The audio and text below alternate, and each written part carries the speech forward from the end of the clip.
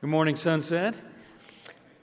As you know, there are many ministries here at Sunset that have at their heart equipping us as a body to take that wonderful gospel message that has meant so much to each of us as individuals and taking it out and sharing it with those who have not heard it yet. And one of those ministries is the Sunset International Bible Institute.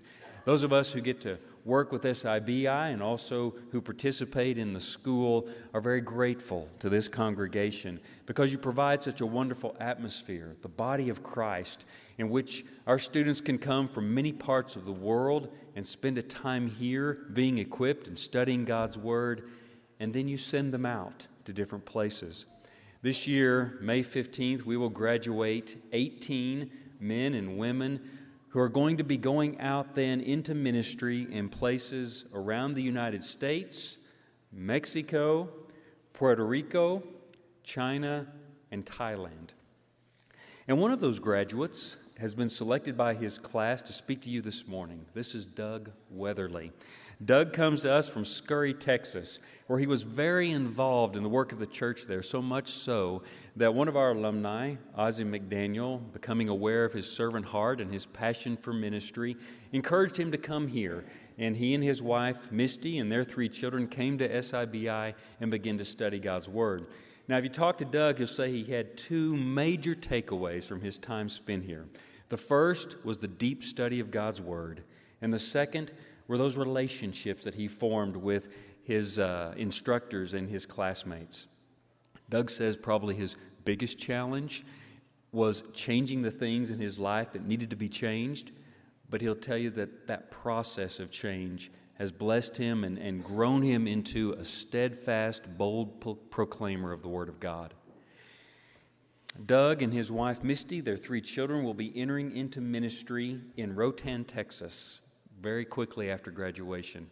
Doug, you have been trying to find eyes on you. You've been a great blessing to us, an inspiration even, brother, and we're excited for what the Lord's going to do for you and your family. Come and preach the Word.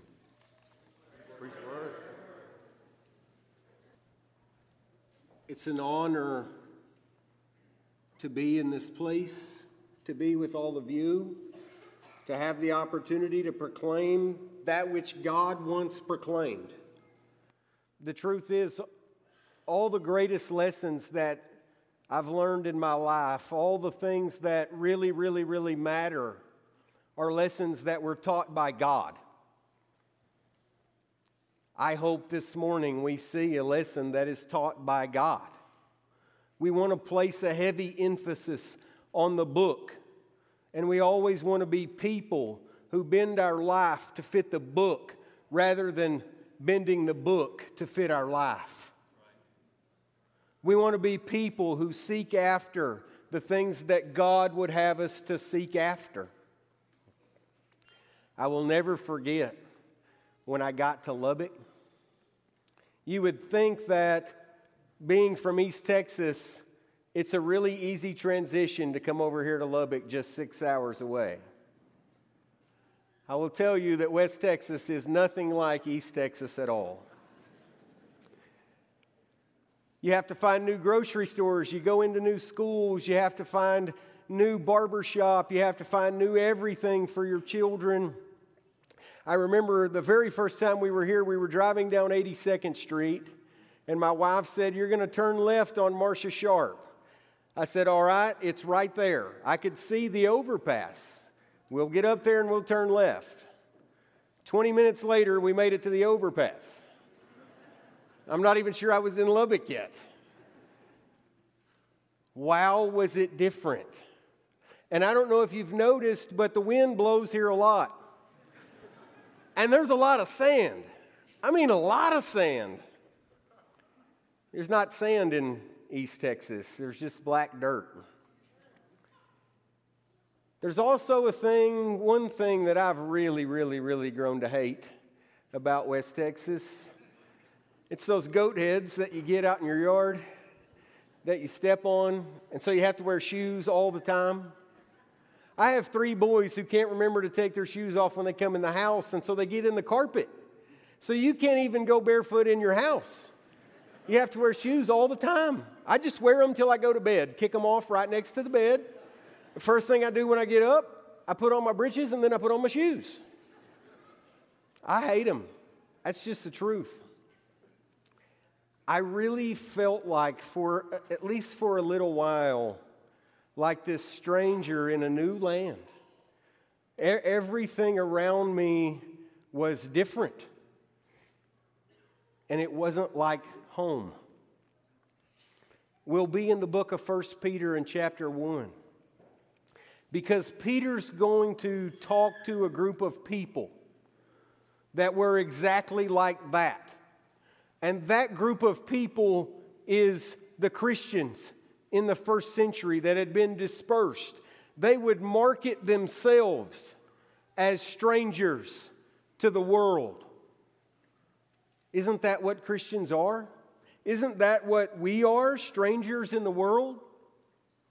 When we were baptized into Jesus, when God made us alive, He also seated us in the heavenly places, Ephesians 2 and verse 6. I'm now in the world, but I'm not of the world. And as long as I'm here, Satan is going to attack me with these sandstorms of life. These stickers, these goat heads that get in my feet and I can't get them out. Satan is constantly going to present me with these trials. But Peter's going to present us with a love that God has for you and for me.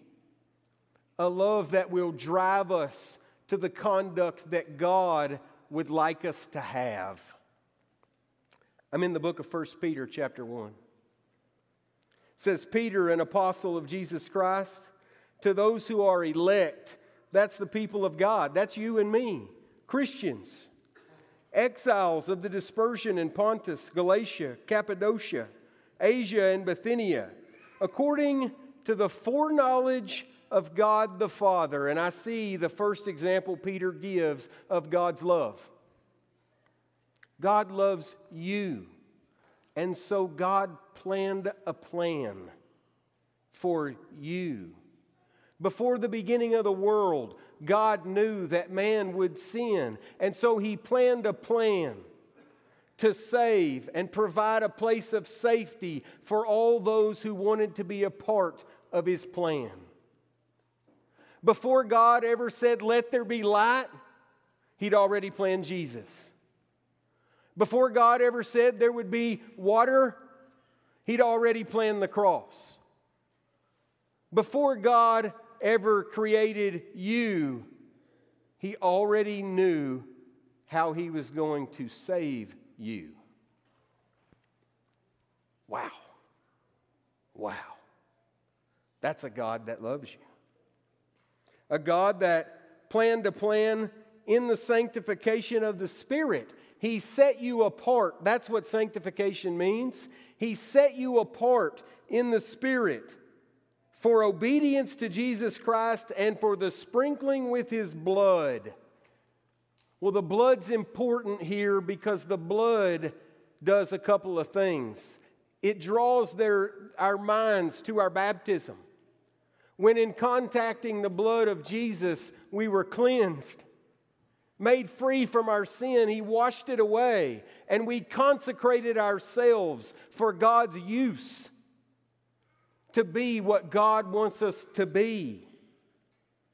And we entered into covenant with our God. A covenant that says, "I will live for you, God." And Peter's reminding us here of that covenant. He says, "May grace and peace be multiplied to you.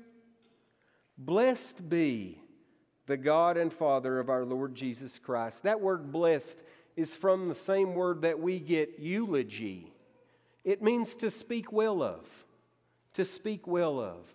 Speak well of God and the Father of our Lord Jesus Christ.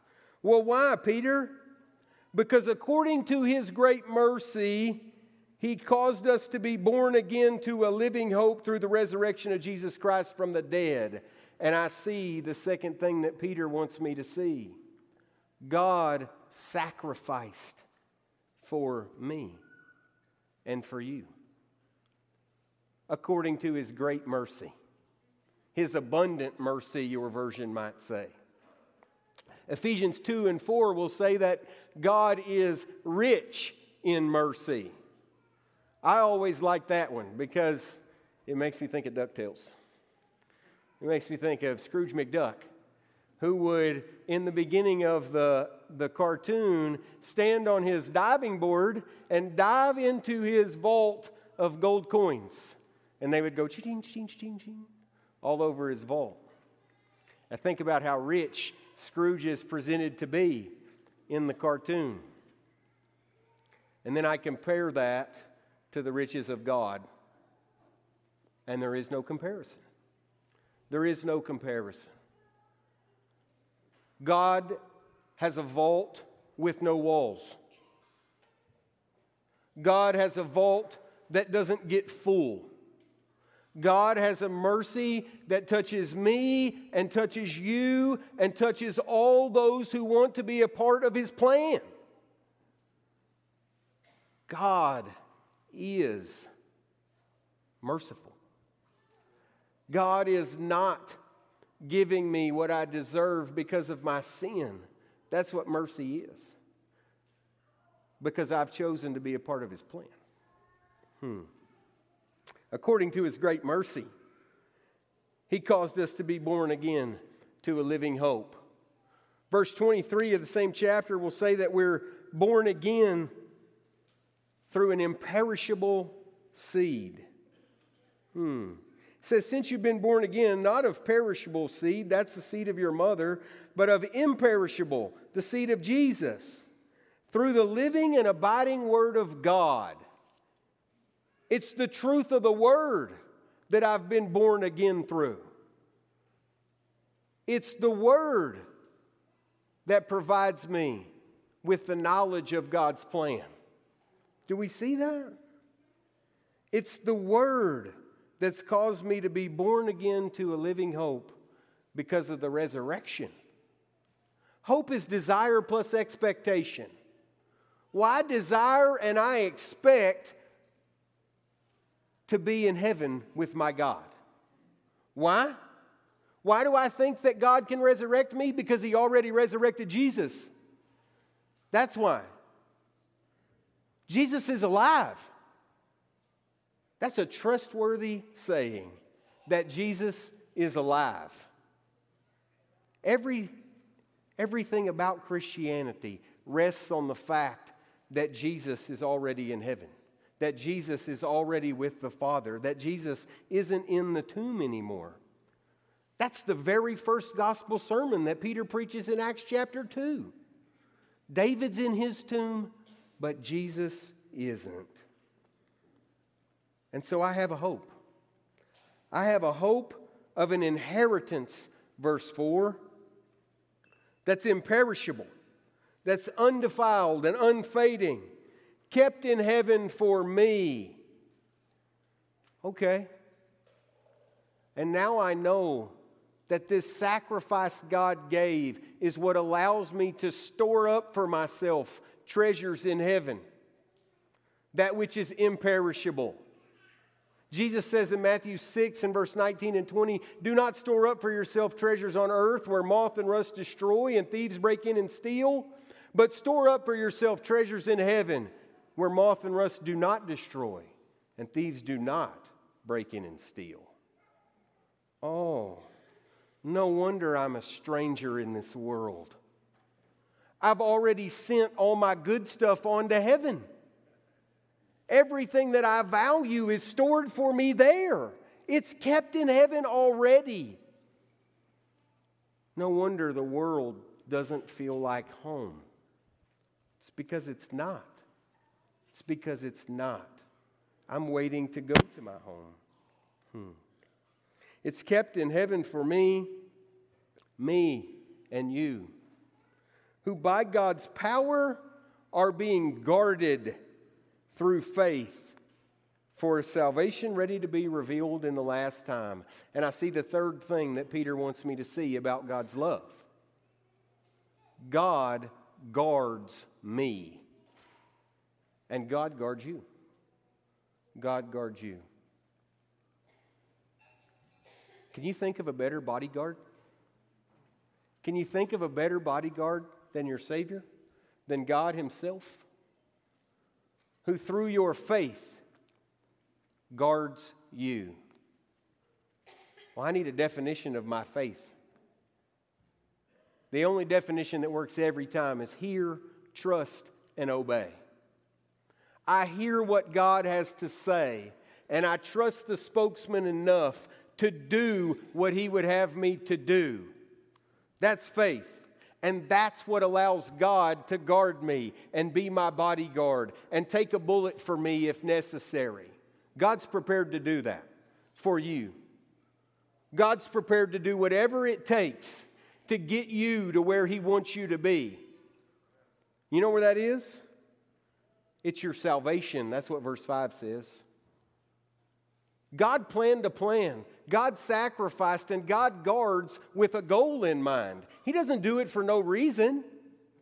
God does it for your salvation. He always wanted you to live with Him. He's always wanted me to live with Him. In this you rejoice. Rejoice. Be glad. Be glad. Though now for a little while, if necessary, you've been grieved by various trials. Well, that makes sense because we said at the beginning that as long as we live here, Satan's going to attack us. We're going to have these trials in our life, these sandstorms and goat heads, and Satan's going to keep coming at us. So what are you getting at, Peter? He said, this is what I'm getting at. They're temporary. They're temporary. You see that? He says for a little while. For a little while. They're temporary. They're not going to last forever. No matter how hard the struggle. No matter how light the struggle. Whatever it is, Peter is saying God loves you and it's temporary because you're going home someday to be with your God. You're going home. And so whatever sandstorm life is throwing at you, it's just temporary. It's only for a little while until you get to go home and be with your God. So rejoice. Rejoice. Jump up and down.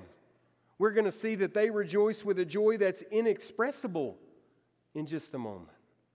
Inexpressible.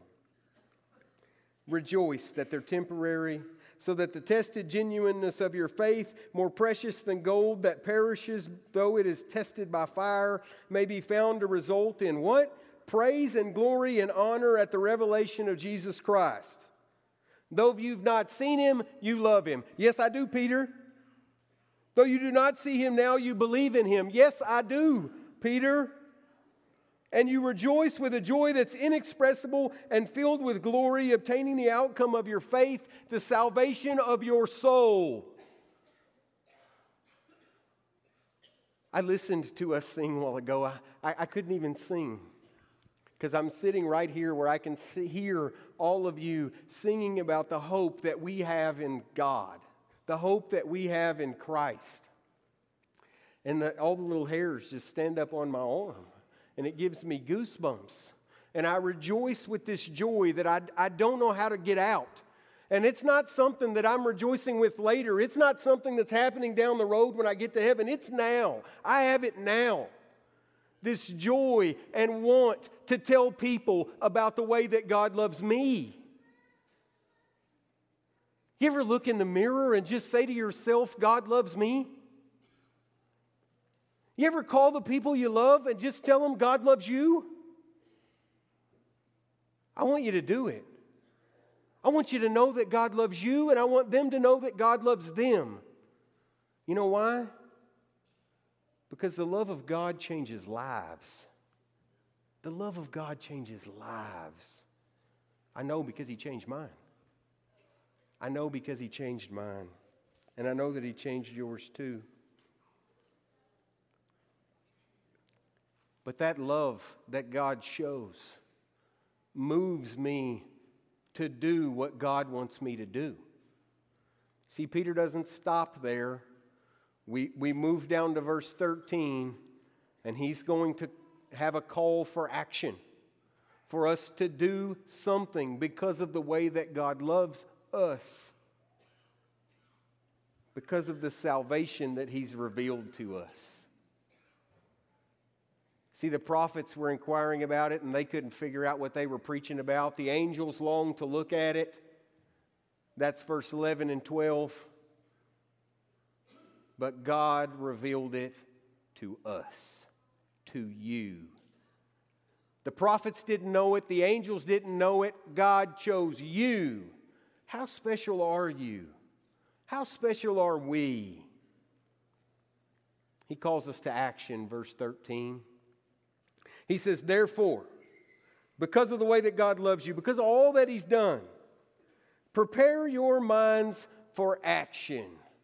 Okay, Peter, how do I do that? How do I get my mind prepared for action?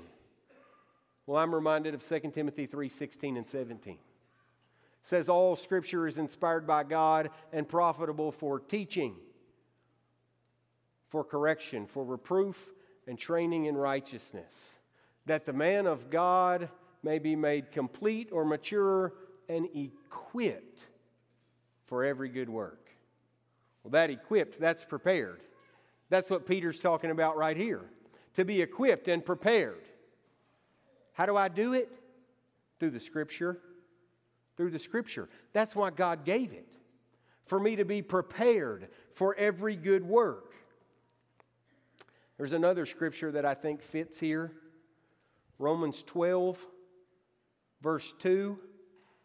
Do not be conformed to this world, but be transformed by the renewing of your mind, that by testing you may discern what is the will of God, what is good and acceptable and perfect.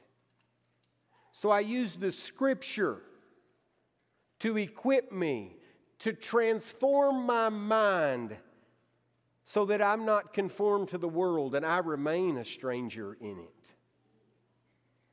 And it prepares me as I discern the will of God in order to change my conduct. That's what we're going to see. Therefore, prepare your minds for action, and being sober-minded, set your hope fully on the grace that will be brought to you at the revelation of Jesus Christ. It's through study and discerning the will of God that I can set my hope on the grace that's going to be brought to me. As obedient children, do not be conformed to the passions of your former ignorance, but He who has called you is holy. You also be holy in your conduct, since it is written, you shall be holy, for I am holy. God has called us to be holy. God has called us to move away from the life that we lived before we became Christians. He's called us to move away from the sin that separated us from Him. God does care what you do. God does care what your actions are. If you don't hear me say anything else at all today, hear me say that God cares about you. When trials come, remember they're temporary. When the sandstorms of life come and visibility becomes zero, you can't see where you're going, remember that God loves you. When stress is overwhelming and feels like the goat head in the bottom of your foot that you can't get rid of, remember that God sacrificed for you. When the attacks of Satan are unbearable, when you feel like you cannot press on in the faith, that you're struggling with being the Christian that God would have you to be, remember that God is guarding you because He loves you so much. We serve an awesome God, a God that is good all the time. We serve a God who has done so much for us, so much for us. And I'm so thankful that He's my God, and I know that you are too. Thankful that He is your God. If these trials of life are overwhelming to you, we want to assist you.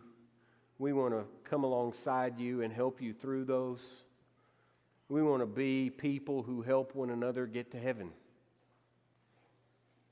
If you think back in your life and you realize that you haven't contacted the blood of Jesus, that you haven't been baptized into Jesus, and so you feel like God isn't guarding you because you're not in covenant relationship with Him, and you haven't obeyed the gospel, now's the time to do it.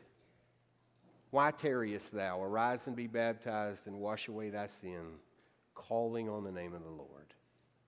If we can assist you in any way, let us do that as we stand and sing together.